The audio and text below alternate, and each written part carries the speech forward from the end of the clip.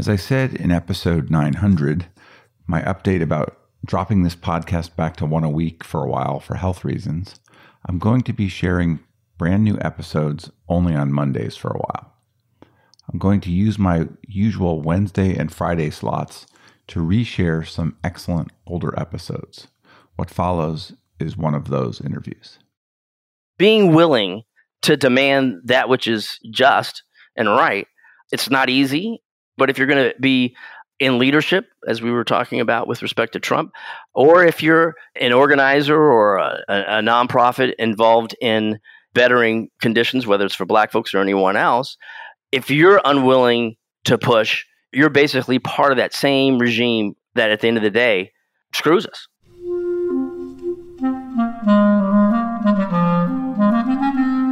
Hello, this is the Great Battlefield Podcast. I'm Nathaniel G. Perlman.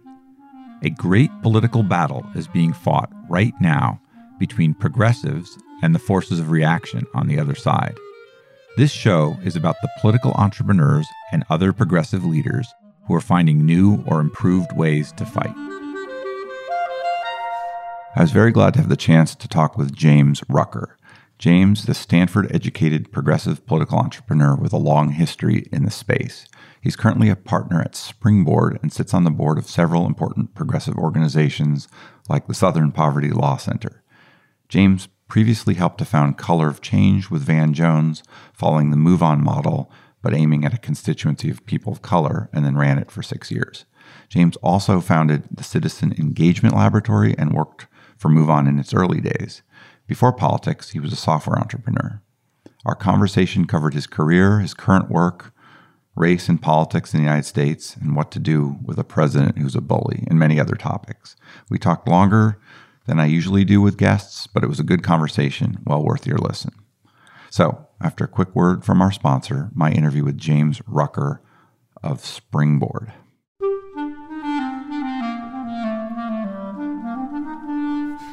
Check out the large, detailed, and high-quality political data graphic posters from Time Plots. Our visual history of the American presidency, for example, lets you see the Clinton, Bush, Obama, and Trump presidencies in full context.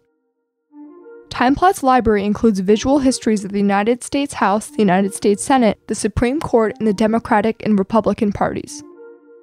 Find them all at www.timeplots.com. Use the code BATTLEFIELD for a discount. Hi, James. Hello, Nathaniel. Do you mind introducing yourself and giving me a quick biography? Yeah, sure. So, you got my name, James Rucker. I was born in San Francisco, adopted basically from birth, and grew up in Seaside, California, which is just on the edge of Monterey, California. The son of two Black parents, but grew up basically going to private schools where I was one of few Black kids, often the only Black kid in the class. My parents were both public school educators, but they prioritized me going to private schools, which was politically interesting for them at the time. I guess it was probably in third grade. We got some personal computers brought to our science classroom. And once those computers kind of entered my life, it was a whole different, put me kind of on a very different trajectory. I loved the kind of ability to create out of nothing, and you can create so many things in this virtual space. And I just really took to it. And basically throughout middle school and high school, I was doing commercial software development and teaching classes on programming. And it was really kind of my jam. And when I went off to college, I went to Stanford, and they had this program called Symbolic Systems, which was new at the time. It was kind of this mashup of linguistics, philosophy of mind, philosophy of language, computer science, cognitive sciences was an element. It was where I kind of, not really knowing this was happening, developed a way of thinking about systems of meaning, communication, and also learning systems, both machine learning and human learning, that kind of set the stage for how I've approached advocacy work and organizing work. After working at a few software companies, I helped start some software companies and spent in the mid-90s, about 5 or so years, running a software startup. The company was called Imana. it kind of rose and fell in that first .com boom. The commercial application of the software product was kind of adding a layer of smarts to document management systems and email systems. The idea was to look at all conversations that are online, web searches, documents like Microsoft Word documents that people are creating, and in real time suss out who should be paired with whom, what team should be in partnership with another team to more quickly solve problems. It was a very cool technology. The commercial effort failed, but there was also an application for organizing and doing advocacy work. The dream was to be successful with the commercial venture and then give the same tool away to schools, nonprofits, those where folks, again, are working on, let's say, a particular problem in society and don't know that who else is working on it. After that last startup, I still did some consulting work, but it was at that point that I found it was really MoveOn. It was two people. It was Wes Boyd and Tom Matsey, really by random chance. There was a thing called Planet Works, which was an early conference. I'm pretty sure it doesn't exist anymore. It was basically a convening of people using technology to advance social justice, basically progressive goals. But that was kind of the point at which I went from being a software architect and CTO type person to working at and then starting several organizations in the advocacy space. Did you first go work for Wes at MoveOn? Yeah. In fact, at this event that was in the Presidio in San Francisco, Wes had given a presentation, and Wes was from the software industry as well. We had similar ways of thinking and analyzing, and that was clear from his presentation. And I was really wanting to just kind of get his take on why he thought what they were doing was successful, the idea of kind of following the lead of people versus, leading them per your agenda. And I was kind of geeking out on what MoveOn was doing. At what point in MoveOn's history was that? Yeah, this was 2003. So they're about 5 years in. Yeah, they're about 5 years in. They were significant and big, but like the staff, for instance, I think there were 5 people at that time when I joined. I basically had this 15-minute conversation where Wes said, look, we need people like you who understand technology or have some level of understanding about how government and politics works, but not a beltway person, not an insider, but knows enough to be dangerous. And so he's like, we need folks like you. And I had planned to actually pivot from the software world into the social change world. It wasn't clear to me that was the moment I was going to do that. Part of me thought I will, start more startups, do more startups, and frankly, make a lot more money, and then be in a position to seed whatever projects I wanted to see happen. I talked with Wes again, and basically, I think a few weeks later, I was starting to work at MoveOn, where I worked for 2 years. What was your role there, and what did you learn? My first role, which was not the right role, was I was running the PAC. But I was responsible for identifying House and Senate candidates that we should support, put in front of our members. That was the first job. I had a pretty clear vision of what I thought might be possible using the MoveOn model around issues like criminal justice reform, which was not, at that time, MoveOn was not, even LGBT issues, death penalty, racial justice. Those weren't top 10 progressive agenda items in terms of, white American progressives that largely made up MoveOn's base. But that was an area where I wanted to push and explore, and did at the same time that I was, running the PAC. But then you also moved into their digital program. Is that right?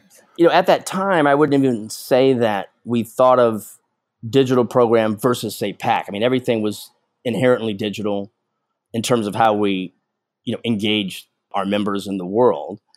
We separated things legally, but it all kind of melded together. So I was doing the PAC work, but I was also doing what we would think of as digital organizing work as well, in terms of like developing and executing campaigns. I don't know if it's just my interest or it's the way things worked out, but there's this intersection between technologists and software people and activism that is a really important thread in all kinds of organizations, which you're clearly a part of. What do you think it is about that nexus that it's so important in the progressive ecosystem? When I was in my 20s and I was in Silicon Valley around a lot of entrepreneurs, and at that time, folks like myself who saw themselves really as technologists ahead of being business people, we were really psyched about we could imagine something and we could sketch it out, iterate it, figure out how to create something according to a vision. And you see this still now, I'd say, in the Valley to a degree, where it often comes with a certain kind of arrogance, but we could make this thing, whatever this thing is, if we can conceive of it, and then we can design and implement and get the bugs out, if you will, we can create things far beyond that which is familiar, that which is already in play. So there's this kind of, I think, visioning and then analysis and design and execution that's like a cycle that software folks come to adopt, and it applies beyond, right? And this is why I think, we have folks who know nothing about politics and very little or nothing about how to engage people, how to meet people where they are, and so on. But they're technologists and they believe, we've got this broken political problem or this disconnect between like reality and what people believe. We can design and engineer our way out of that. And there's this belief other folks can't. Now, I would say that's not necessarily the case, but that attitude translates, I think, very well into not just the kind of social change political space, but nonprofits that have to do with, kind of serving society. It's amazing. I mean, it feels almost like an advantage having that way of kind of systems thinking, and then you apply it to problems in society. There's a freshness. You feel like you got a blank slate, even though that's often not the case. It's the whole world of, software eating the world and lean startup principles and entrepreneurship, and how do you scale that applies to the world of trying to change people's minds or pull them together to make change in society. That's exactly right. Everything you just said, right?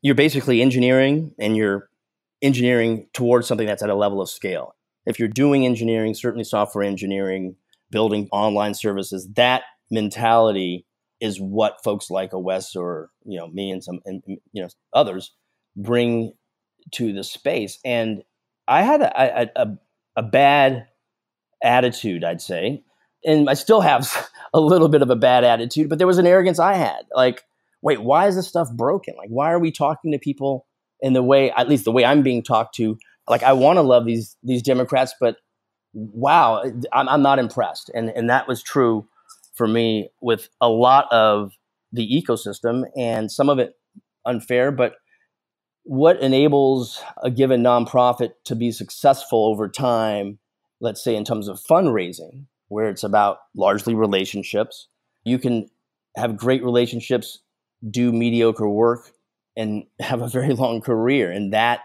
is very hard to pull off, one, in the kind of for-profit world. Either you're selling products and services that people want and pay for. If they're not paying for them, if the product isn't right, the company won't exist and people will go work elsewhere. You don't have that kind of dynamic built into the way that the kind of whole nonprofit sector is set up. I basically had a lot of critique, and like I said, some of it unfair, a fair amount of it actually fair. At MoveOn, we would experiment, attempt things that theoretically made sense. And it's like, hey, can we build something that would achieve this? Let's try it. A lot of things don't work. Some things work but don't scale, and some things work and then they do scale. But that kind of risk taking, being willing to fail, and to rethink that which isn't working, is a real asset when you come to social change work. So did the previous entrepreneurship that you had experienced help you at MoveOn? And did you learn more about it, during your time there? What I learned in the context of MoveOn, I would say was, I got much more familiar with who responds to what will spur a level of engagement and what won't. The principles around, they're almost like they startup kind of principles or some engineering principles that I came with. And in many ways, MoveOn felt like a very small startup bent on innovation, figuring out what works, tossing what doesn't. All of that was part of the culture I came from. It was a culture that Wes, had come from. And this, I think, is really important, especially if we look at political leadership. There was no interest in justifying our existence, developing, let's say, products or services or being around because it was important to be around and say we were doing something. In fact, one of the things that Wes would say, and I still say often as a board member of a few like MoveOn and Color of Change and some other organizations, I'm intensely disinterested in existing for the sake of existence, and quite fine to be put out of business by someone else doing a better job, because fundamentally the goal is now, I'd say, for me, and was then, about creating certain outcomes. The outcomes far outweighed being seen as the leader of such and such organization. And I would say, I came from a degree of privilege, not so much financial, I'd say, but to a degree, but I didn't need or care about having the job. And that was the case, when I started at MoveOn and when I was running Color of Change. I've been away from the software industry for so long. It's not like I could go get a great paying job, but I really wasn't there for the job. I was there because I thought I can help make a certain kind of change happen. When I look at, let's say, Democratic Party leadership, or, most, Democratic electeds, I'd say the behavior demonstrates this. A lot of folks are quite fine to occupy a seat, say the right things, and, have a quote unquote good reputation. But in terms of getting the work of change done, they're failing. In my estimation, a lot of folks, their actual priority, demonstrated priority, is being in their position, occupying a certain space versus delivering certain results. Do you think that's an attitude generally characteristic of founders and entrepreneurs rather than executive directors and COOs or CEOs or something? There may be some of that. You have to be motivated by, I think, something pretty big and beyond like your position or your salary to do what it takes to create for-profit or nonprofit. So I think there's something about entrepreneurs and kind of, founders. But what I would say is, I think, at least in the for-profit space, those who are successful, if they're complacent and they're not aligning themselves and their teams with a vision that goes far beyond the status quo, there'll be someone else who is, they'll win, or they'll have a significant advantage over you. So I think in the for-profit space, because of competitive issues, that you have at least successful CEOs who are a bit more willing to take risk and push the envelope. In the nonprofit space, the incentives are very different. Taking risks that expose weakness often doesn't help you. What does help you is being seen as the premier organization in a given space. And you can, as long as you fight to keep that title, you'll raise money, often raise more money. If you tell a good story, it's different than actually producing certain results. What have you been part of founding as far as organizations post MoveOn? One thing I failed to mention, and it's top of mind a little because I was in Seaside yesterday. My mom, who's 87, was getting an award. In addition to being a public school educator, she was an activist, especially around issues of race and opportunity around education. This idea that when things aren't right in your community and you're in a position to help fix them, you do that. And growing up with a degree of privilege, being in schools where there was a ton of privilege, and as an adoptee, I think I always, thought about, wow, I could be here. I could be in very different circumstances. I kind of credit my mother with instilling this idea that you take care of your family, but you take care of the community as well. Anyway, that wasn't to your last point. Well, it does seem relevant to your motivation. Yes, no, absolutely. Yeah. Yep. At MoveOn, what was great is we ran some campaigns that were concerning racial justice. We ran some tests around death penalty. But again, especially at the time, MoveOn was very, very white in terms of the membership, pretty well educated, fairly affluent. MoveOn did not, for instance, it didn't make sense, and especially with kind of the model of MoveOn, where we're essentially trying to bring opportunities for folks to engage that speak to where they are. At that time, a cop killing a black kid, that news was received very differently, I'd say, by white Americans than is the case today. And so addressing issues like, let's say, police brutality, that wasn't something that was straightforward to do from the perch of MoveOn. I had talked with Wes and actually a lot with Joan. And at one point, there was a conversation I remember having with Van and some other folks about taking the MoveOn model and putting it to work for other populations. In any case, when Katrina happened, I called Van and said, "Hey, we've walked around this a bit. It's an opportunity to create essentially a black version of MoveOn." And we're talking about Van Jones here. Yeah. It was a different time in Van's career. So Katrina seemed like the moment to introduce kind of a platform for activism, catering to black folks and folks who weren't black, but saw that we have a pretty big racial justice problem in the country. And so I started Color of Change with Van.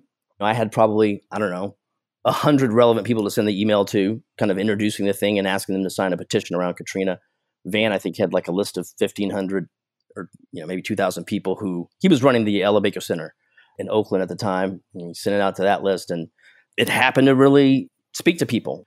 And my plan was to run Color of Change, and then find new leadership like 9 to 12 months down the road. And my wife had agreed, we'll fund it. I'd run it, and then thought I'd find some younger black entrepreneurial type to take it and run with it. MoveOn was supportive, and other folks, like I said. What I didn't think about, kind of should have been obvious, is finding someone who's entrepreneurial, who doesn't want to get paid a whole lot of money to play that role was a pretty tough proposition. And when I was in college, undergrad, among black students, not exclusively black students, but no one was doing art history. It was like pre-med, pre-law, or engineering, things that made money. And so basically what I needed to do to hand the baton over was convince someone who come out of college and make six figures pretty quickly, convince them to go to, where there's no clear career trajectory, no real money. Anyway, there's another conversation about the ways in which financial privilege speaks to who gets to do what in the social justice space. But in any case, I ended up running it for, 6 years. Was so happy to have, found Rashad, who took it over and has been running it since. While I got you on Color of Change, can you just say a little bit about what the vision was there and how well you hit it and what you think of that organization and so on? I looked at the state of black political organizations and social justice organizations. While they're, some well-funded organizations, the way in which issues that confront Black America with devastating consequences, the way they were just not a political priority, despite having Black people in Congress, despite having, the NAACP. I thought we need something new, and this may not be the end-all be-all, but this is an intervention, kind of a version of what MoveOn was for not just Black communities, but for Latino communities, for LGBT folks. A center for activism with an online... Well, that comes later. Yeah, so I co-founded Citizen Engagement Lab, which was basically to be an incubator for a set of online communities. One of the campaigns we ran was pretty neat. There was a film called American Blackout that had been made by Ian Inaba, and it basically told the story of kind of modern day voter suppression, and it was done by following Cynthia McKinney, who was a member of Congress from Georgia. The way she was knocked out of office, in large part, was due to voter suppression. Anyway, it chronicled kind of modern day voter suppression. And we purchased 10,000 copies of the film and distributed it to members if they'd agree to host a watch party and so on. In the course of working with Ian to get that film out, we talked about taking what the model from MoveOn, taking what we'd built at Color of Change and making it so that it was relatively easy, let's say, for a Latino version of the same thing to be created, because you can have shared infrastructure, everything from design, PR, web servers, and all of that. So the idea was, get the right entrepreneur, plug them into infrastructure, and create these communities with small teams that kind of had the same foundation. And so that I co-founded and co-ran Citizen Engagement Lab, which helped. Some efforts were created from scratch. Some entrepreneurs were struggling to kind of get going, or it was daunting and kind of a time waste to fundraise and build all this infrastructure that actually already existed. And so we helped get several organizations, several that are still in play, launched as an incubator. What are those? Presente was one. Ultraviolet was one where we helped. One that we didn't, and I was not happy because I thought she was up to great stuff. Some of us, so we didn't, but Taryn, who started Some of Us, that was, actually a project we looked at, and she's obviously created something amazing. Those are ones that come to mind. There are others. That sounds like a pretty fun and rewarding thing to be doing. I recently talked to someone from Pulso who came out of a different lab that also spawned Push Black. And I wonder if you're aware of them and where they fit in to the ecosystem. Well, you say Pulso. That's a Latinx group, but came out of the same thing as Push Black. Okay. Yeah. Yeah, no, I don't know about Pulso, but I know Peter Murray. He's the fellow in charge of the lab. It sounds pretty similar. They do a lot of Facebook Messenger stuff. Yeah. No, I think Cell was earlier on, and what I think is probably true to say is that digital organizing looked different then than now. And so, and with my recollection of, I had many conversations with Peter, I would say it had a kind of broader lens on starting things that would create change, not so much in the heart of, okay, let's create a bunch of communities that use this common infrastructure. But yes, I would say they're both incubators and both interested in social change in a sustained way and at a certain level of scale. Yeah, they're similar, not exactly the same, but similar. Yeah, for sure. I'm curious always about that change in sort of leadership that it sounds like you were looking for from the get-go, which is kind of rare, but with Color of Change, moving it to somebody else, Rashad, who picks up the baton. How was that for you? Yeah. Coming from the software startup world, I understood intellectually, at least, founder syndrome. I saw it play out many times. I would say one thing I've been clear on is I'm a startup person. I can be scrappy, do everything from figure out a message, do a decent job of design and whatever grunt work, and with a small team, make something happen and get, the software company I ran, I think we were maybe at 30 people. And if we were any bigger than that, I couldn't have managed it well. I was aware that, for Color of Change to evolve, I want new leadership, which doesn't mean it's easy. If you talk to Rashad, he's going to tell you the same thing. It's, you're turning something over, and there's certain things that I knew how to do really well. What was great is there were things that I knew I couldn't do at all, and that Rashad was already killing in the work that he was doing with GLAD. What was great about Rashad coming on is he had a set of experiences, a toolbox that I knew nothing of, right? Or I hadn't been steeped in it. I have children, and the idea of letting them go be adults and doing adulting the way they see fit, they're going to do what they're going to do. I think, there's definitely that, but I'm so grateful because what Rashad's been able to do, much bigger team. How big was it when you had that transition? Like half a dozen people. And now it's, I think, like 80 people or something like that. Do you like what it's become? I do. There's a level of change that I think is needed. And I think it's obvious given where we are at this moment, given a bunch of things. Who's in the White House, how the media talks about everything. There's a lot of work to do. And like, I want to solve the problem at the root level and throughout. So it's a tall order for those of us who want to see a certain kind of change happen, to not be complacent, to figure out what's the thing that we're missing that would give us the ability to move non-incrementally, and let's go there. And I think it's difficult when you have an organization the size of what Rashad is running now to be lean and experimental constantly when there's work that you're doing that's clearly important, it's valued, you get accolades for it. But to celebrate the good work you're doing, but then to also remain at the fighting edge. And I actually think Rashad's doing a great job of it. What we're up against is deep. And you kind of, I think, constantly have to be experimenting and innovating in order to have a chance at meeting the challenge. I mean, if you had to point to the most significant impact that organization has had, what would you think it is? Some of it's less visible. I mean, here's what I'd say, and this is speaking to the state of color of change now. There are politicians and they're just actors who think twice about doing something horrible because of color of change. That actually is pretty valuable. Something that's very new and I'm excited about is I ran campaigns, Rashad has run campaigns that have created a level of accountability, let's say for corporate players.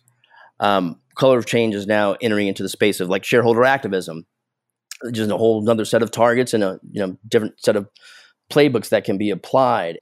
The ALEC work, which was led by Rashad, most everyday people have no idea what ALEC is. The way in which Rashad went after companies contributing to ALEC and connected, problems like gun violence in Black communities, stand your ground law, connected these to ALEC and at least for a time kind of undid ALEC. It changes what people think is possible. So there's a certain kind of way in which I think color of change didn't come and go. There are things that, we did well, let's say early, that have been done again and even better later, and it's stuck around. And so I think it's changed the kind of political culture to a degree, and hopefully it'll do more. I kind of want to ask you generally about race in America right now, but also about the organizations that are working to improve things. What are your general thoughts about the time we're in right now? I mean, what's amazing, and it gives me a degree of hope, there was a time when Black people, we understood the risks. Anytime you see flashing lights in your rearview mirror, especially as a Black male, if you have parents who know what they're doing, you get taught about that situation. For a long time, I remember white folks I knew kind of thinking, Black folks are kind of overdoing it with this idea of police being predatory, or it was a reality for Black Americans. If you're a white person with Black friends, you've heard that perhaps, but it's not echoed anywhere in the media. But things like Black Lives Matter, a set of things have happened that make it such that there's, white folks who go like, oh, of course, or less dismissive. Look, Coates puts out a piece about reparations, and, John Conyers for decades tried to introduce a bill which never was brought forward for a vote, just to ask the question, should we look at the idea of reparations? Not advancing anything, but just calling the question, and couldn't get a vote on it. And now you have presidential candidates talking about it. So, I don't want to say that the conversation around race in this country hasn't evolved, because I think in certain ways it has. At the same time, we're operating on a foundation of lies. And until we get honest and give a proper accounting, a proper telling of how we got where we are, why folks who look like this person live over here and have certain life outcomes versus folks over here. And until we're honest about that, and this is not just about race, it's about economics as well. The idea that, if you just work hard, and, for a given individual, you work hard and you're smart, maybe anything is possible. But we have systems in play that rig it. Unless you address that starting point, we're, on the one hand, working incrementally on the margins and never kind of cracking the actual problematic code, or we're misguided. We take on solutions that actually aren't solutions because we haven't properly understood the problem and been honest about it. I'm curious what you think that lie is. I mean, I know that we had a big confrontation about race in the mid-'60s, in the decade or so before that, culminating in the Civil Rights Act and the Voting Rights Act, and then sort of a slow backward movement in the legal world over the years following. It seems like a lot of progress generally in the social sphere, in entertainment, and then a Trump campaign. What do you think is the big lie that you know and a lot of people know, but too many people don't? When you look at, let's say, Black poverty, you have certain laws, let's say, that attempt to, or in theory would address certain kind of systems level issues.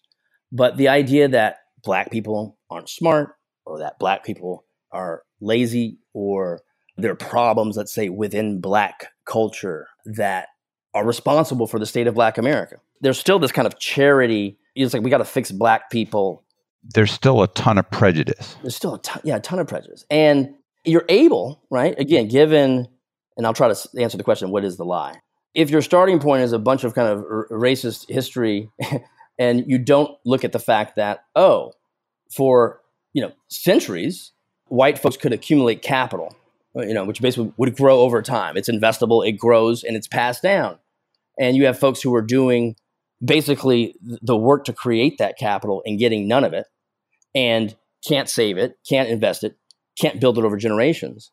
But you presume there's more or less a level playing field. What results should not be surprising. But if your idea is that, that was a long time ago, and we've still got, there's still racism, blah, blah, blah. But you don't look at the fact that these folks, because of their relationship to the systems in play, because of the resources they have, even put to the side, like say prejudice and so on, it results in certain very clear outcomes. Of course, you're going to have people who are broke, who are Black, and the stigma of race, right? Keeping those folks in certain places, systemically denying resources to them and giving them to the folks that already have the resources. Of course, you're going to end up with certain, kind of crazy disparities and problems. And Black people don't need help. We still have a lot of folks where it's like the mentality is, well, we want to help the underprivileged inner city, low income Black kid. Well, actually, the biggest help would be to understand why this individual person and these people in this community are not only in that situation, but how you are in a very different situation because of what came a decade, 5 decades, a century before. That foundation of lies that lead otherwise reasonable people to go like, well, because there's not in the, kind of on the front burner, here's like the analysis of what's happened, and let's policy make and like culturally deal with that reality.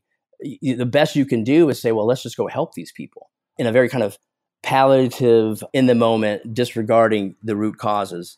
And it reinforces that idea, actually, well, they need help because something's wrong with them. Let's give them an advantage. Well, actually, it's about a huge systemic disadvantage that's actively being perpetuated because we don't actually confront what's underneath. It's a lot to confront, I think. I think the whole alt-right, new versions of the KKK, let's say, kind of surfacing, becomes the face of, for a lot of folks, the kind of, this is white supremacy. That's what this looks like. When actually, I think most progressives will fall into that more palliative mode, that let's give folks equal opportunity, but again, around the edges, to deal with white supremacy as like kind of just what's in the water. I think this is important, to give white folks kind of a pathway to confront the reality without being afraid that their identity is going to fall apart, or they're now a bad person because they're receiving a certain privilege, and like that they're actually connected to the problem, right? That they're fundamentally an actor. But to take that in, I think, is very difficult. People need the safety of feeling like their world's not going to fall apart. To do the re-education, I think, requires giving people those pathways. I don't think there's any question that we all swim in a water that's racist and sexist, by the way, inevitably in this country. Some people make the point that noting how omnipresent that is and calling it out all the time removes some power from these labels. And I wonder how you feel about that criticism, maybe. Say that again. I want to make sure I... So like, in the debate the other night, you heard Trump labeled a racist, right?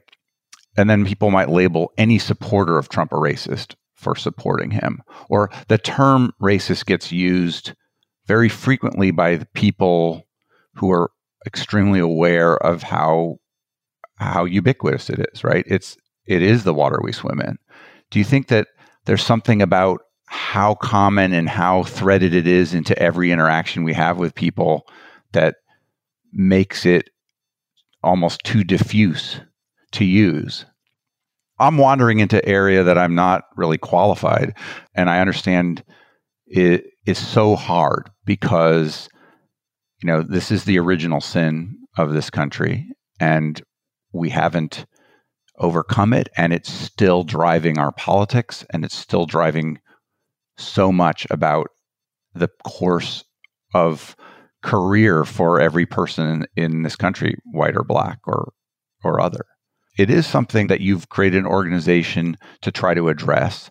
How do we do this and bring everybody along? Because right now we have a guy who is actively separating us on this dimension. Yeah, I dig the question. I'm glad you're going there. It's easy to call Trump a racist. He is a racist. We knew he was a racist, before he was a candidate. His dad was a racist. He grew up a racist. Yeah. Yep. And, the Central Park 5, he's like, even when they're, exonerated, he's like, well, they're still bad people. I mean, he's clearly a racist. And so, he says he's not a racist, but everything he does makes it obvious that he is. Yeah. He's not the only in the first, right? Most of the folks, far right, who are clearly, will say, I'm not a racist. I'm just, whatever. One problem here is that it's too simple. That usage of the idea of racism or racist is too simple. And I think it actually obscures the deeper in the water racism. There's the racism of Trump, where he's saying, these people are racist or these are bad, all that shithole countries. Then there's the racism of low expectations for black kids in school. Or I would say actually the kind of palliative approach, basically believing these folks, whether it's black folks, brown folks, You think that's almost more dangerous? Yeah, because it obscures. It's easy to point to something blatant and say this is bad, but it's hard to label everything that's happening all day long. Yeah, and it's daunting. I think the thing is, what's kind of crazy is it's not hard to figure out. If you just look at wealth accumulation over generations, that being provided for certain folks, completely denied for other folks. If you just ran the computer model, you would see disparities, and you would see what happens when those folks feel like failures, when they have children. So to not go there and to accept the status quo as it's kind of presented with, let's say, these communities having issues or these people needing help, that's white supremacy right there. That's actually, it's part of the racism that's in play. And I think it's great if you're someone who's white and you're able to say, well, those are the racists over there. That's not me. It gives you a certain kind of safety, still built, kind of on a false premise. So, and that's perpetuated. And just to be real, like you'll have, let's say, white folks who have means and their funders who are quite happy to see Republicans, painted in as racist, let's say, or, some of them, whatever you want to say, but are not eager to look at how their philanthropy unfolds.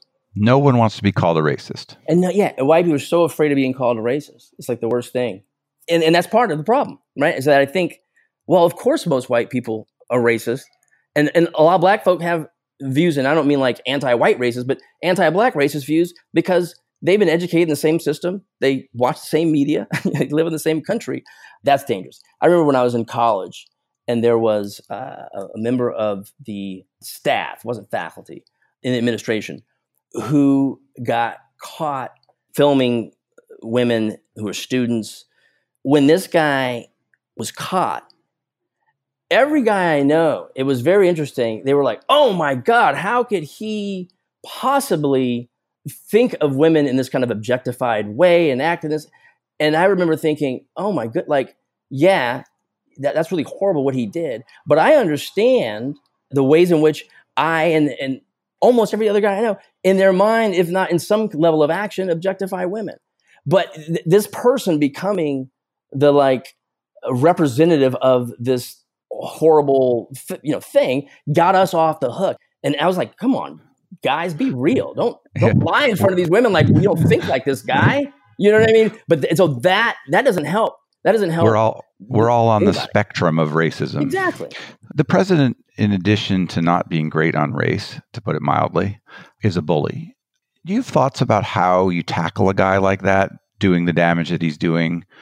When you have a bully who's like running the schoolyard and you're happy to say, oh, this is a bad guy, but actually not do anything that trips him up, that protects someone he's about to bully, like, and not, through a megaphone from across the schoolyard, but actually up in the guy's face. There's just being strategic, and there's actually, confronting a bully.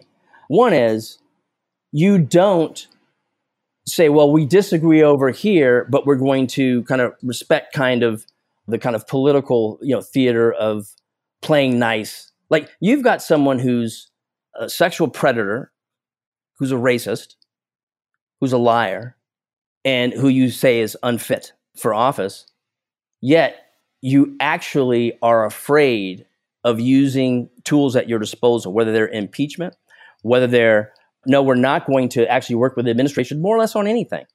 Like, we never call, and by we, I mean Democratic leadership, never really, maybe that was a little strong because there's some corner cases, but calls his bluff, especially in a way that doesn't enable him to pivot the next day, right? And so you don't think that you should work with him on the occasional, like, take your former co-founder Van.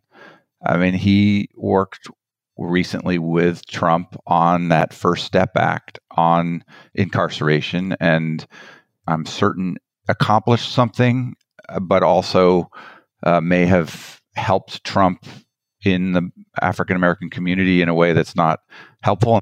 What's your take on that? I love Van. I think Van's brilliant. And I also don't, hold the keys to truth on all this stuff. So this is one where I think we see it differently. If you're a bully in the play yard and you were taking the dodgeball and hitting everybody upside the head, I'm not going to go play tennis on maybe this is a bad metaphor. Tennis over here on this other part of the yard. When you're not hitting somebody, am I going to play, going to shoot hoops with you? Yeah, exactly. Yeah. So First Step Act is a good legislation. I'd say probably so in some way, like outside of everything else. The problem is Newt Gingrich is someone who has, advanced work with Newt, and I get it. I mean, I've gotten, I think, a pretty good breakdown of like ways in which there's kind of movement in the psychology and like the possibilities for policy as some of this stuff plays out. And so I don't want to diminish that. The normalization of Trump that happens, the idea, and Trump and Gingrich, and I know these folks get this because it's just, they've done it repeatedly and it works. They get the space and they get a little bit of benefit of the doubt. They're seen not as horrible racists who are hell-bent on horribly racist policy. It becomes a little nuanced, a little muddied. So to me, that kind of in a moment gain, there may be some actual, let's say, gain there, but strategically, 1 month later, 1 year later, it becomes much harder to define these folks for who they really are. He's going to run for president and waive that, and maybe that'll get him a couple more votes per precinct in Wisconsin and win the election. I kind of honor what Van's doing there and also worry like crazy about the consequences. Yeah. And this is, again, when I look at Democratic leadership, I brought up Conyers reparations. I remember when we worked on trying to even out the disparity in sentencing around crack versus powder cocaine. And, white progressive Democrats, and then you'll have black, in office who will kind of fall in line. It's like, well, yeah, instead of it being 100%, let's say, level of injustice, let's take it down to 60%. When you can understand the injustice, but you're unwilling to, again, kind of be truthful, go to the root and act from there. So when you have Trump going after, so-called squad, or when you declare, as I believe Nancy Pelosi has done several times, he's unfit, he's all these things, but then you don't act accordingly. And when it's, let's say with impeachment, when people are being screwed right now, let's look at folks who are coming here seeking asylum. His racist immigration moves here deliver huge, huge consequences for actual people. And when you go, you're my belief, testing political wins, and and you're saying, oh, he's this deep problem. And I don't believe Nancy Pelosi holds any of these, is not a racist in the way that Trump's a racist. But I think it's quite fine to make political calculations that, one, I think it's another thing. I actually think they're wrong, the calculation. But in any case, you're allowing a certain activity to unfold and basically become normalized, because while you say one thing about it, you work with the guy in other ways. You validate the guy. It's not like an overt validation, but it's an effectively, validation, because you're willing to have business as usual unfold while these horrors are happening.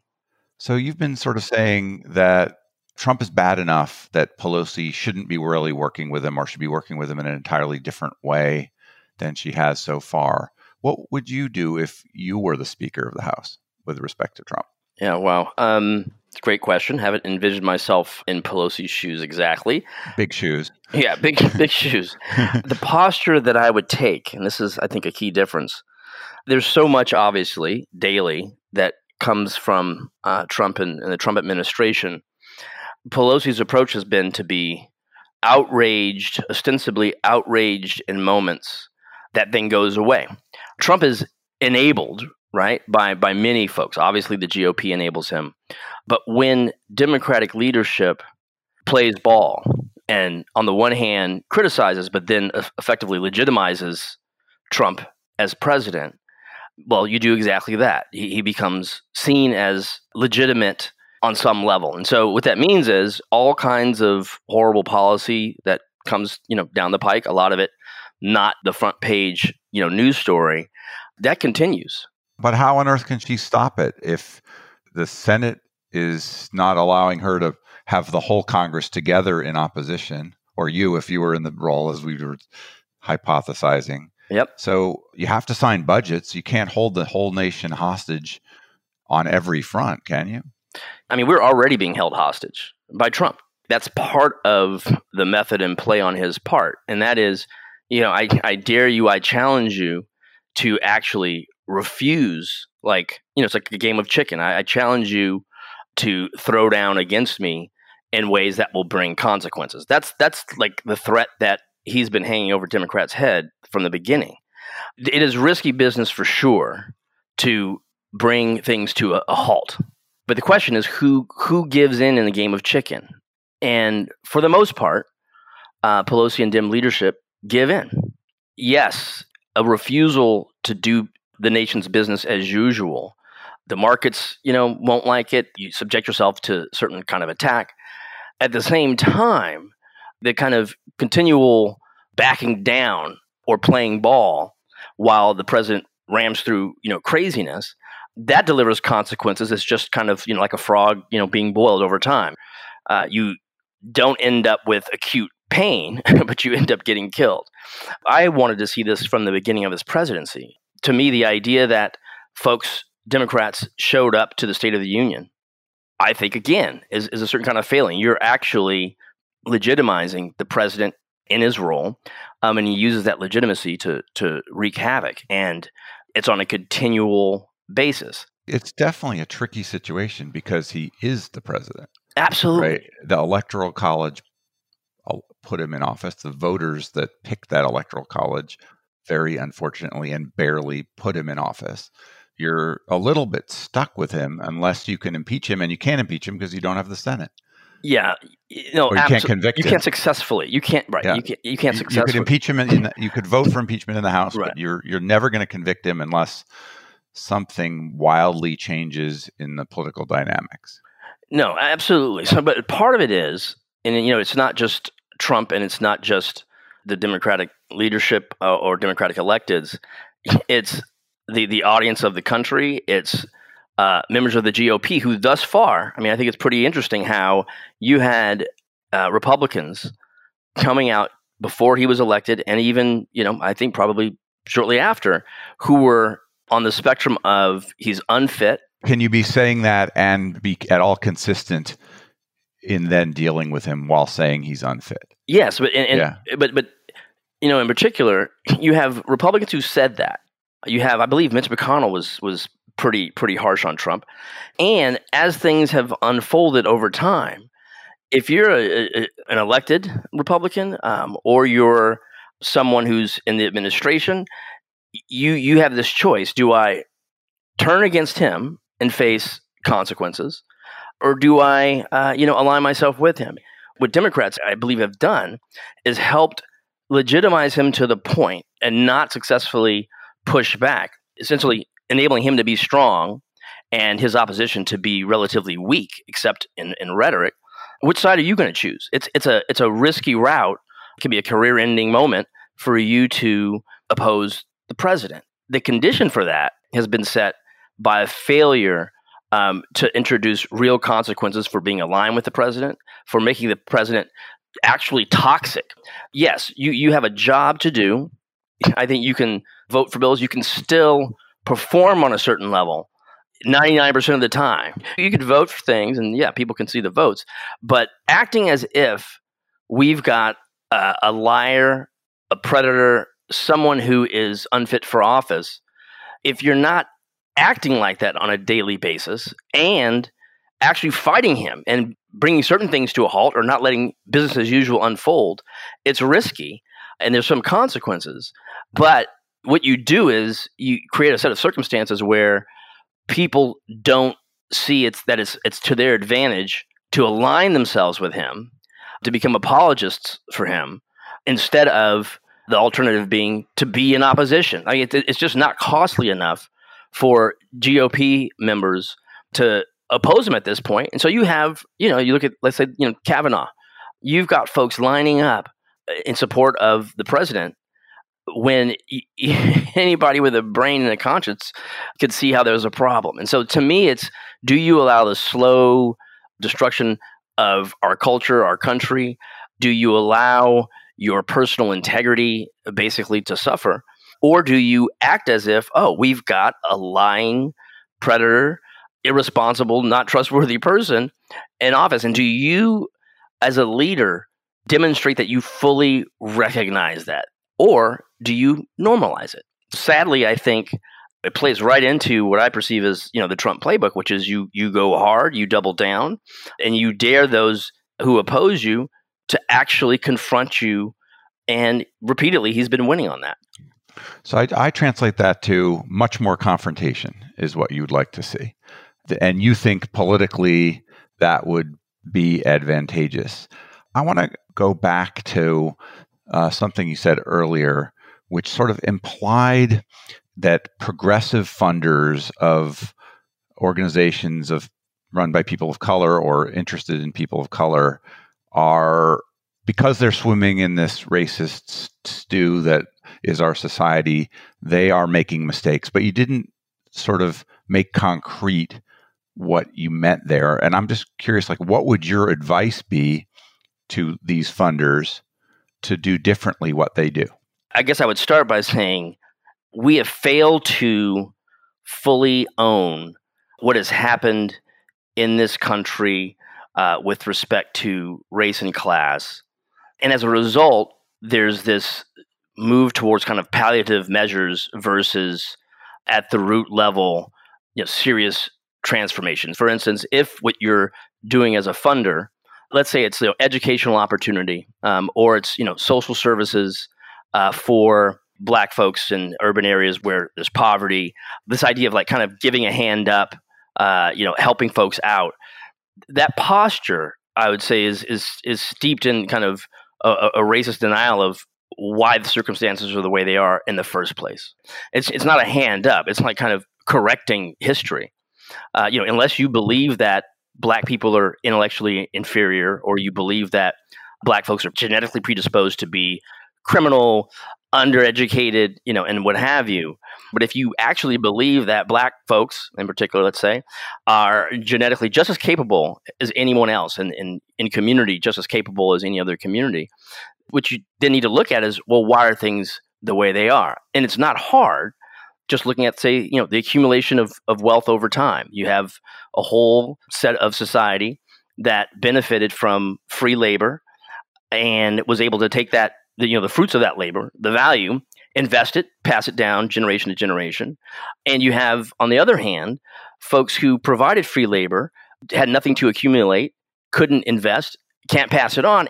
If you look hundreds of years later, and again, you can just go back a few decades and you can look at things today, but where the deck is stacked against a certain set of people, and then you want to hold them accountable or look at them as needing help. They shouldn't have been screwed over in the first place. And that lack of recognition. What concretely does that then mean dollars should do that are well-meaning and trying to fix the situation or even the playing field, or what, I don't know, is the right way to say it? Yeah. I think it's about supporting organizations and efforts that are really trying to tackle the root of these problems. And so, for instance, instead of a service mindset, right, or a helping mindset, it's a transformative, more radical, people think different things with that word, approach. So, for instance, let's say we're talking about affordable housing. Instead of the story around a given policy being we need to create more affordable housing for certain folks, the story is we've redlined, we've done things that have pulled resources out of communities, we've done things that enable folks to be priced out of communities based on race, and to have policy and programs that tell the right story and attempt to be corrective with respect to it. So I'm making this up as I'm going along a little bit here, but it could be the case that you're setting up housing that is subsidized at levels that we normally don't consider. We talk about that happening because of the context as I described, because of the actual history. It's more like reparational housing. Yeah, exactly. I think there's reparational housing, reparational internet access, reparational access to education. It's that mindset that does justice to the actual history. Where I think that runs into trouble in the electorate, in the American creed or something like that, is people want, in instances like this, to have people treated as individuals. And obviously, individuals varied greatly in whether or not they were able to navigate the economic system since the 19th century. A lot of white people don't have any accumulated wealth, maybe the majority of them. Some African American people have a lot. So some people would argue that you can't do a group measure, even though, of course, we've had group measures that are on the evil side, to repair this. How do you fit in this reparational need based on what slavery did to a group of people with that kind of ideology? Yep. There's educating the electorate. I think that's a big part of it. In the same way that I would want to see those in philanthropy tackle reality, be educated themselves, tackle reality accordingly, I think there's a need to educate the population in this country along those same lines, so that the way some of this is perceived is very different, that it's actually seen as justice rather than either injustice or taking away something from folks. And like you said, there are white folks who are screwed, them feeling like this is an injustice on them, or folks who are, let's say, wealthy, feeling like, well, there are black folks who are doing quite well, so this approach is unfair. We should be seeing these folks as individuals because you have these folks who are achieving. Part of it, I think, is education. The other is, look, slavery, Reconstruction, racist policies that still exist now, they don't see individuals, right? I mean, they are operating according to people being perceived as a group. And there's always exceptions. It was very difficult to try to resolve the problem of, there are folks who don't need, let's say, a level up. I mean, what's true is, I mean, if you're, let's say, a black person whose net worth is, let's say, $5 million, if your parents, grandparents, great-grandparents, and so on hadn't been denied opportunity, maybe you'd be a billionaire, right? I could even argue, right, that those folks are owed something. I mean, the distribution of billionaires should be race agnostic. just as the distribution of millionaires and the distribution of people in poverty, deep poverty. I see what you're saying. And I get that it's complicated.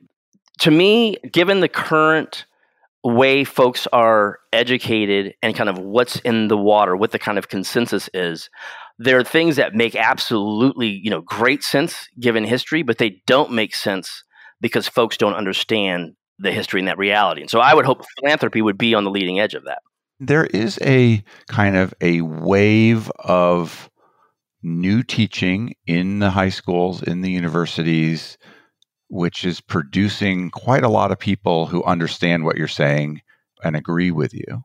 But there's quite a gulf between that sort of class of people, both of all races, that are educated in that way, and sort of average Americans who haven't learned that language. Right. And not only that, there are those who don't want. I think there are strong and that don't want that actively oppose it. Yeah, no, exactly. Absolutely. You can have, let's say, reparations specifically. People have been talking about reparations for as long as I've been alive. It was something that was considered fringe. It's crazy. Now you have Coates writing a piece. You have Democratic candidates. There are these moments where there's enough education, there's enough change in the context where something that seemed crazy is just, less crazy. It seems more mainstream. It's a big deal. There's more power in the electorate because that's a pivotal group in the Democratic primary. There's a huge amount of power in African American voters in the Democratic Party right now. Yeah, that's a whole nother thing. I would say yes and no.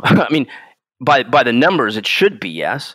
What you also have, I would say, this is like miseducation of black folks. You have black folks who've come to embrace this idea that we have to be really careful, slow, incremental, because anything radical will kind of create a backlash and screw us. And I'd say the Democratic Party, understandably on some level, for black voters, where are they going to go? A GOP that's increasingly acting against the interests of black communities, that's increasingly racist. You're either not going to vote or you're going to vote for a Democrat. And so I think, and you see this play out, Democrats really disdain, I think, taking on issues that benefit black folks too much. Right? This idea of, there's a certain power, but I think Democrats have taken black votes for granted, even when there's, electoral consequences for doing so. I remember when I first started working at MoveOn, I spent some time with Jesse Jackson and some black politicos who had been in that world longer than I. And I got kind of like the rundown on things that folks had tried to do, right? Ways in which they had tried to move electeds to be more justice seeking in their policy work, and how, the doors basically slammed in their face.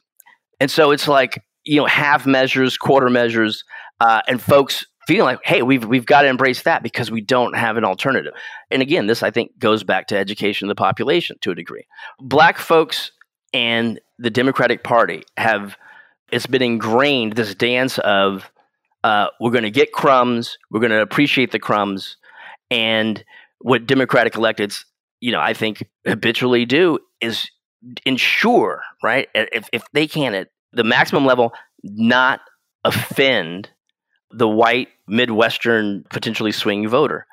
Morality or justice to be damned, basically, right? So that unwillingness to actually address the circumstances of black folks, to me, translates into, well, black folks, we really don't have that power. We should, you would think, by the numbers. I love seeing younger folks who just, not just with race, but with gender and a lot of stuff, are like, wait a minute, this is the injustice. Here's what it looks like, and here's what a remedy is. I'm not trying to settle for anything less. And that's not the mentality, I would say, of black folks, for very good reason. I think, when black folks truly stand up and say, wait a minute, here's a problem, and it's on you, folks in leadership, to solve it. What happens is those in leadership, one, aren't interested in that conversation. They see, that middle of the road, let's say white voter, as they don't want to lose them. And the result is screw you. And in some cases, that screw you is violent. In the case of policing, it can be violent. It is indeed risky. And it really reminds me of, when we were just talking about Pelosi and the Democrats. The question is, are you willing to take certain risks in order to push for justice? And if you are, folks will follow. You might actually get somewhere. But if you fail to even show up ready to fight and face certain consequences, then you're not going to get anything. I mean, what you might get is some incremental change. You might get crumbs. And of course, the problem is while you're getting the incremental gains and the crumbs, you've got things that are operating at a macro level, right? They're not incremental, and they're bigger swings and shifts that counter the gains that you're getting incrementally and slowly. Being willing to demand that which is just and right, it's not easy. And to me, that's fine. But if you're going to be in leadership, as we were talking about with respect to Trump, or if you're an organizer or a nonprofit involved in bettering conditions, whether it's for Black folks or anyone else, if you're unwilling to push, you're basically part of that same regime that at the end of the day screws us. I do see quite a number of people, I think, who agree with that line of argument and are pushing very hard. Maybe fewer of them in the elected position, but many of them in the activist position.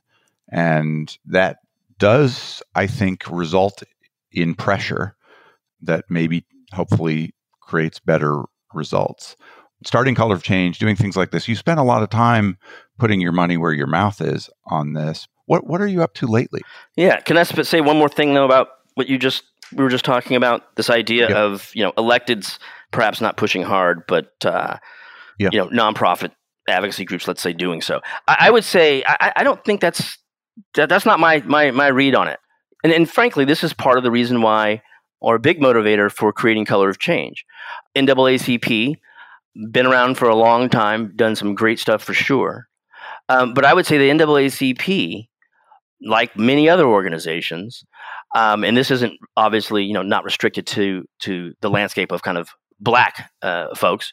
You can see the same thing with LGBTQ issues, where they are used to being in the room with beltway folks, powerful folks.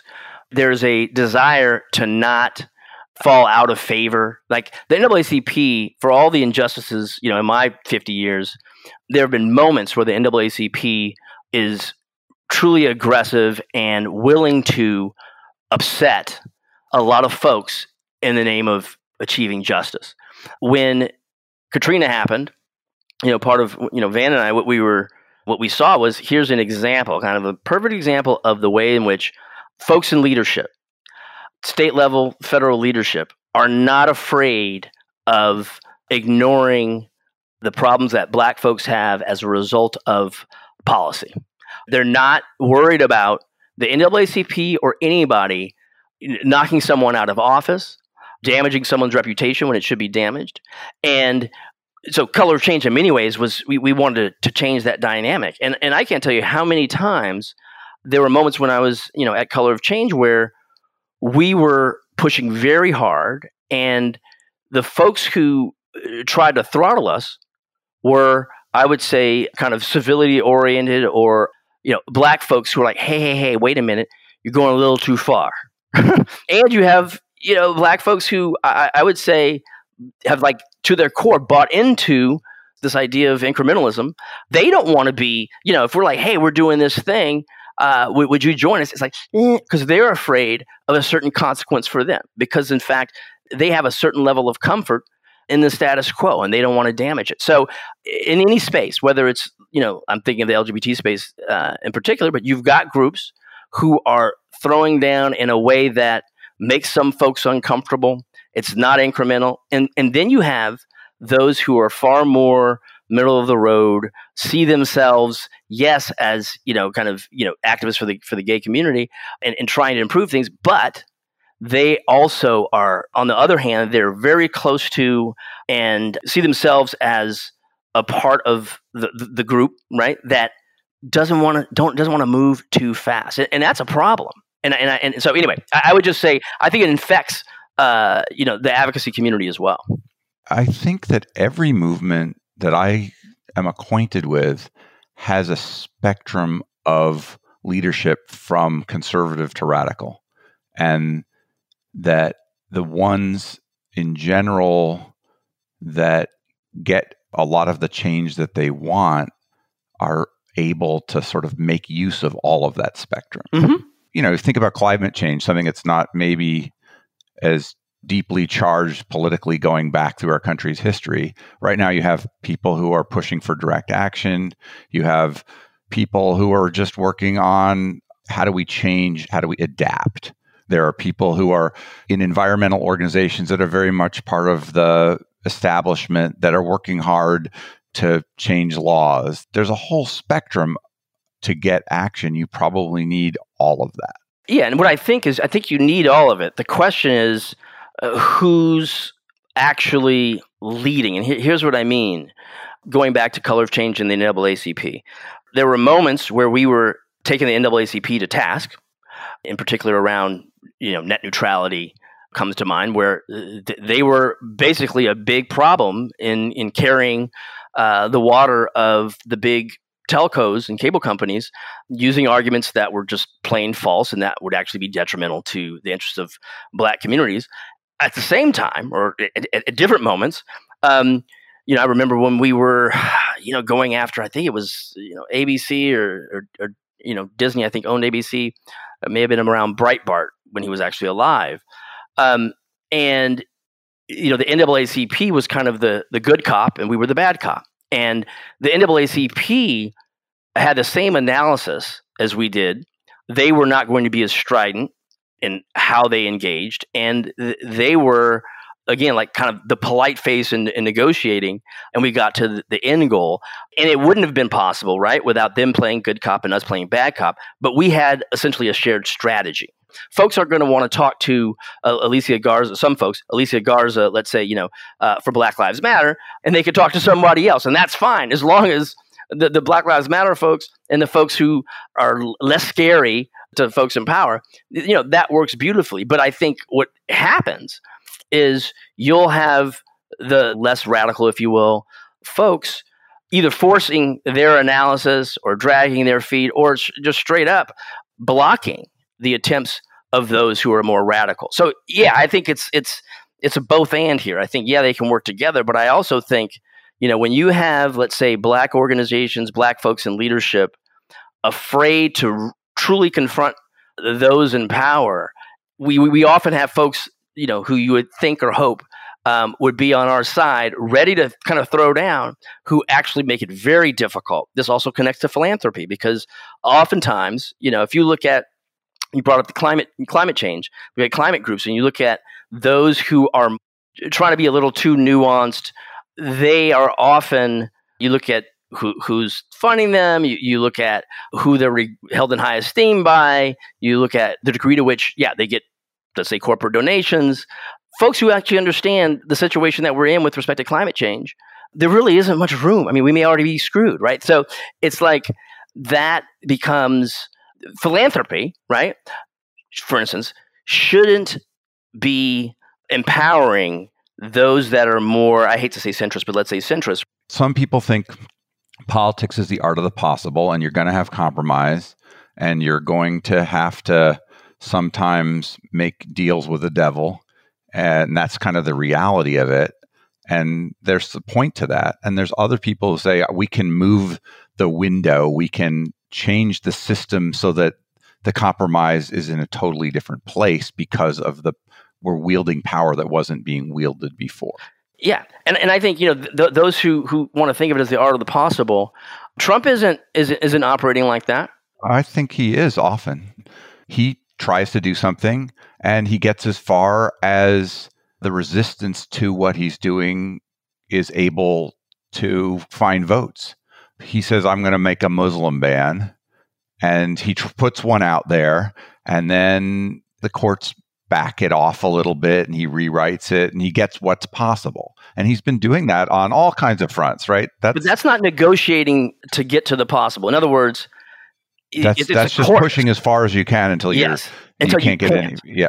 But what he's done, right? Whether it's family separation, Muslim ban, whatever the issue is, he goes as far as he's over the top. He's certainly bold. In the case that you just mentioned, the courts, which thus far are still somewhat independent, right? The Republicans under Trump aren't doing deals. I mean, in some cases, I'm sure they are, but like on a lot of the policy stuff that there's public conversation about, it's not deal making. It's kind of my way or the highway, and he goes and he doubles down on it, right? And it doesn't mean that he gets everything he wants, per, let's say, the court's actually blocking him. But it's not like there's, boldness on the Democratic side. So do you think there's something we should be learning from his style of governing? Yeah, I think it's not that we should be emulating it necessarily at all. But yes, we should be learning is that, this idea, for instance, of the art of the possible makes sense when you have folks who are playing, by the same kinds of rules. When we're being a little accommodating, we're willing to negotiate. And on the other side, you have folks who are bullies and bullying.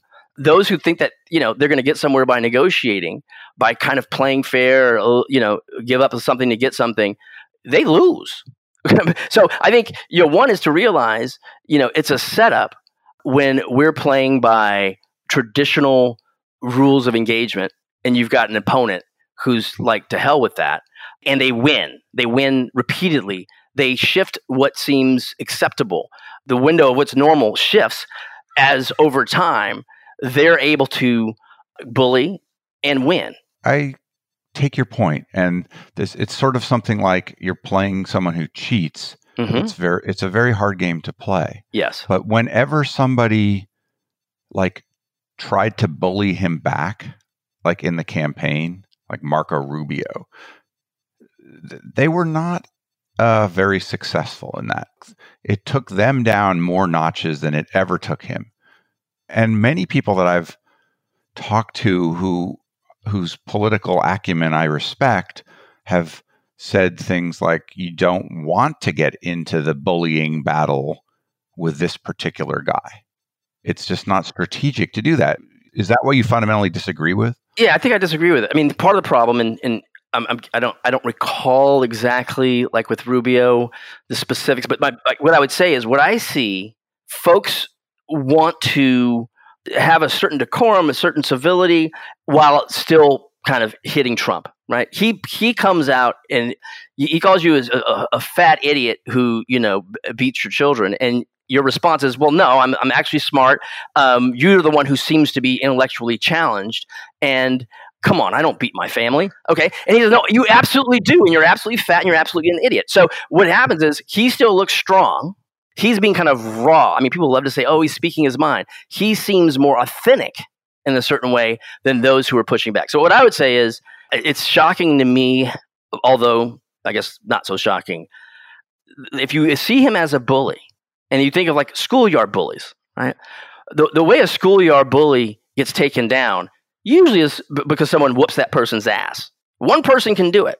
Or frankly, someone punches that person in the face one time, and that might be it, because everyone was afraid to punch the bully. So if you're responding to Trump in half measures and you're not actually delivering a certain kind of blow, and it's risky, it's always risky. I think that's the thing. If you're not stepping into kind of a position of risk, you are not going to beat the bully. Warren does it a bit. I've seen, Warren to me has shown, and I haven't watched all the debates, and maybe there's some others doing it as well, but it took a long time for most politicians and for the media to say, oh, he's a racist. The guy's been a racist as long as I've known about him. Why can't you say that he's a racist? So when he comes, and a misogynist, when he comes, showing himself to be these things and attacks people coming from that place, and you don't basically counter with something as forceful and as authentic and, something people can feel and touch, and you're like, oh, this person's a badass, and they're actually right, and they got him on the ropes. Without that, you're not gonna beat the guy. So who would you like to see in the 3 debates in 2020 across him on the stage? At this moment, the person that I'm most confident in is Elizabeth Warren. She's not perfect. None of them are perfect. Part of it is this too. What Trump is really, really, really good at is you can talk about any centrist Democrat as basically not serving lower income Americans. and you can just, or not being real, let's say about criminal justice reform or anything. So these folks are vulnerable, and he will attack them, and they won't defend themselves very well. And so that worries me about most of the candidates. Warren, I think, increasingly, I think her record is better and less subject to attack, as far as I know. And I think she's comfortable with a certain kind of confrontation. So she's got less, I think, that Trump could use against her. And I think she's not afraid of actually being in the ring with him. So right now it'd be Warren. Tell me what you're up to lately. I've got 2 kids. I just turned 50. I don't have the energy of a 20-year-old. And I've got, kids who need me in the morning and the evening. And then I've got another 4 kids and a mom who live with us from Honduras. So I've kind of got 6 kids. Family life, there's a lot. On the work front, I'm still on the boards of MoveOn, Color of Change, and Southern Poverty Law Center, and they're all in different ways pretty consuming. Given the state of America and given the growth of actually I think all of those organizations to some degree, a lot of time there. Springboard is a company I started that takes most of my work time aside from the board stuff. What we try to do is identify gaps in the advocacy space. So, and it could be that this organization, let's say, MoveOn or the Sierra Club or whomever, you would think they would be tackling a given issue, but they're not. Is it bandwidth? Is it that, unlike the organizations I just mentioned, are they a small organization that doesn't actually recognize an opportunity or doesn't have folks on board who can put together a strategy and tackle a given issue? So sometimes it's just like, if there were a playbook for doing this organization would do it. Or if this organization had money, they would do it. In other cases, it's like there's just no beat, if you will. There's no group that's already exists to meet a certain challenge. And so what we at Springboard try to do is, when we come across these kinds of gaps, we try to figure out if there's a path to filling those gaps. And it may be partnering with an organization, making sure they can, get the resources they need, give them, a playbook to support them. Or it could be that we run a campaign, put someone else's name on it, or, help start organizations. And so one actually, which is great to see come to fruition, there's an organization we started called Majority Action, which basically marries shareholder activism done by larger institutional players with kind of everyday people activism that you'd see through, say, a Color of Change or a MoveOn. We're aggressively going after public companies and fund managers that enable public companies to do harm to society. You had some groups that did corporate campaigning, let's say, but they don't operate at the same level and actually create consequences for, say, the BlackRocks or Vanguards who enable, like in climate specifically, big. I mean, there's lack of regulation, but then there's extreme enabling happening on the part of companies like BlackRock and Vanguard that let basically the fossil fuel industry wreak havoc. But actually, if you have a 401k or a mutual fund, you have a voice in setting or approving pay for executives, approving board members, voting for or against shareholder resolutions. And most people don't know about that power that we have. And so anyway, in this case, we stood up a new organization. We're also doing stuff on police unions. There are folks who do criminal justice reform, who really are trying to change the way policing happens and create a level of police accountability. But what hasn't been tackled like on a daily basis, it's not anyone's beat, is defining police unions, helping people see how police unions, through contracts, through legislation in a bunch of different states, make it impossible structurally to hold police accountable. When Laquan McDonald's killed and riddled with bullets, the police union saying, wait, we need to wait and see. We can't prejudge. And even after there's like, officers making up stories, a very well-crafted cover-up, they're still in denial and trying to like prevent any accountability for cops. Most folks don't understand the role of police unions. And so we've got an initiative focused on that. So, what Springboard is about, like I said, is filling these gaps in moments, but then also, with longer term plays. Springboard, that's pretty interesting to me. How big is that? It's tiny. Yeah, no. Yeah, it's a small group. I realize I'm talking about it and people will hear about it. But for the most part, it's not like an advocacy brand. Nothing out there is like a Springboard campaign. And so, there are 3 of us who are partners. And then we have a set of folks, contractors, who work, when we cook up an initiative. We bring folks in to execute.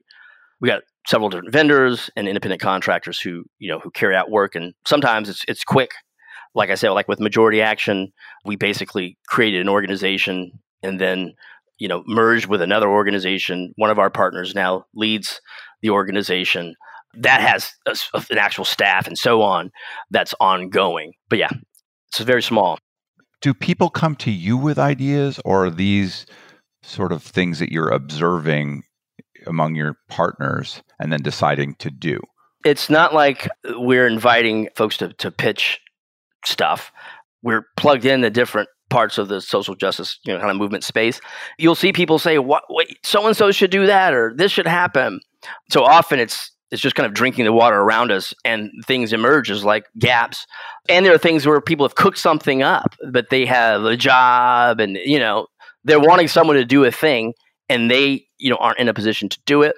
In other cases, we're asking a set of questions about like, why isn't something happening? And then, so it's kind of generated from within our own heads, and it follows along. I mean, what I didn't talk about, but I'll mention is, basically there's another part of Springboard, which is about incubating startup companies. And it's a similar lens. You see a product out there or a service, it seems to not fulfill a given need. And so much like an entrepreneur, you end up with a thesis, you test the thesis, and then you build something to solve the problem. We're doing that same kind of set of mental exercises in the for-profit startup space. And in both cases, I mean, it really is about talent. If there are entrepreneurs or there are people who are already, kind of in a given space and they're promising and they would be great to lead or work on an effort. What advice would you give to other entrepreneurs who are interested in the political space, the social justice space? You have people who think, oh, I've got this idea and I can kind of imagine what an organization or an effort, could look like, but there's maybe a good reason why that hasn't been done yet. Or I don't have the time or the money or the people around me to really, make a go of something. And I think to a degree, an entrepreneur who's going to be successful is aggressively trying to figure out what the real barriers are. There's a certain degree of confidence. So if someone's like too steeped in the, I don't know how I could possibly do it, I don't have the time and the money, it may be the case that they're not going to be a successful entrepreneur. I mean, but I would say those who aren't too steeped in that, talk to folks who have created things, right? So talk to other entrepreneurs. I mean, a lot of my time actually is spent with folks who they're trying to create something. They need some support. They need some advice.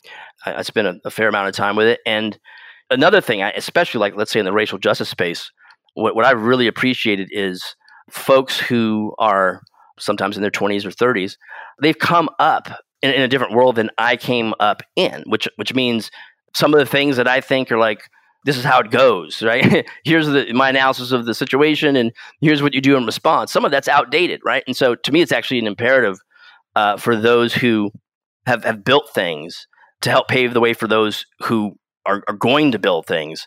The ecosystem needs to develop over time, and those of us who are aging are in certain ways less able to deliver what's needed. Providing that kind of support is really important.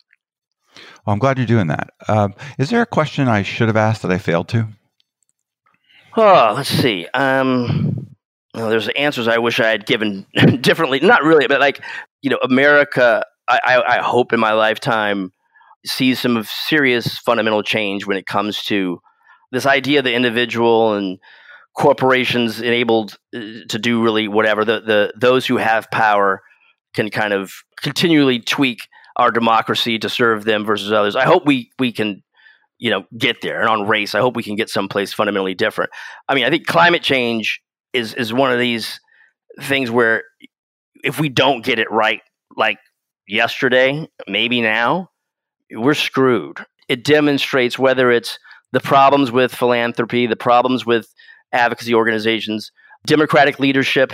I mean, I would never expect much from Republican leadership, but I think the idea that the DNC didn't want to have a climate debate is just enraging to me. We have an existential threat, and the science is clear.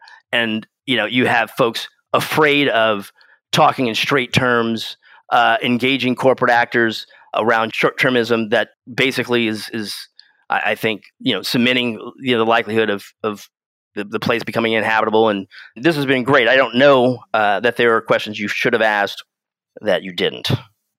It's been an honor to talk to you. Is there anything else you want to say? Thanks for the opportunity to talk about all this. It's important stuff, and I'm glad you're doing what you're doing.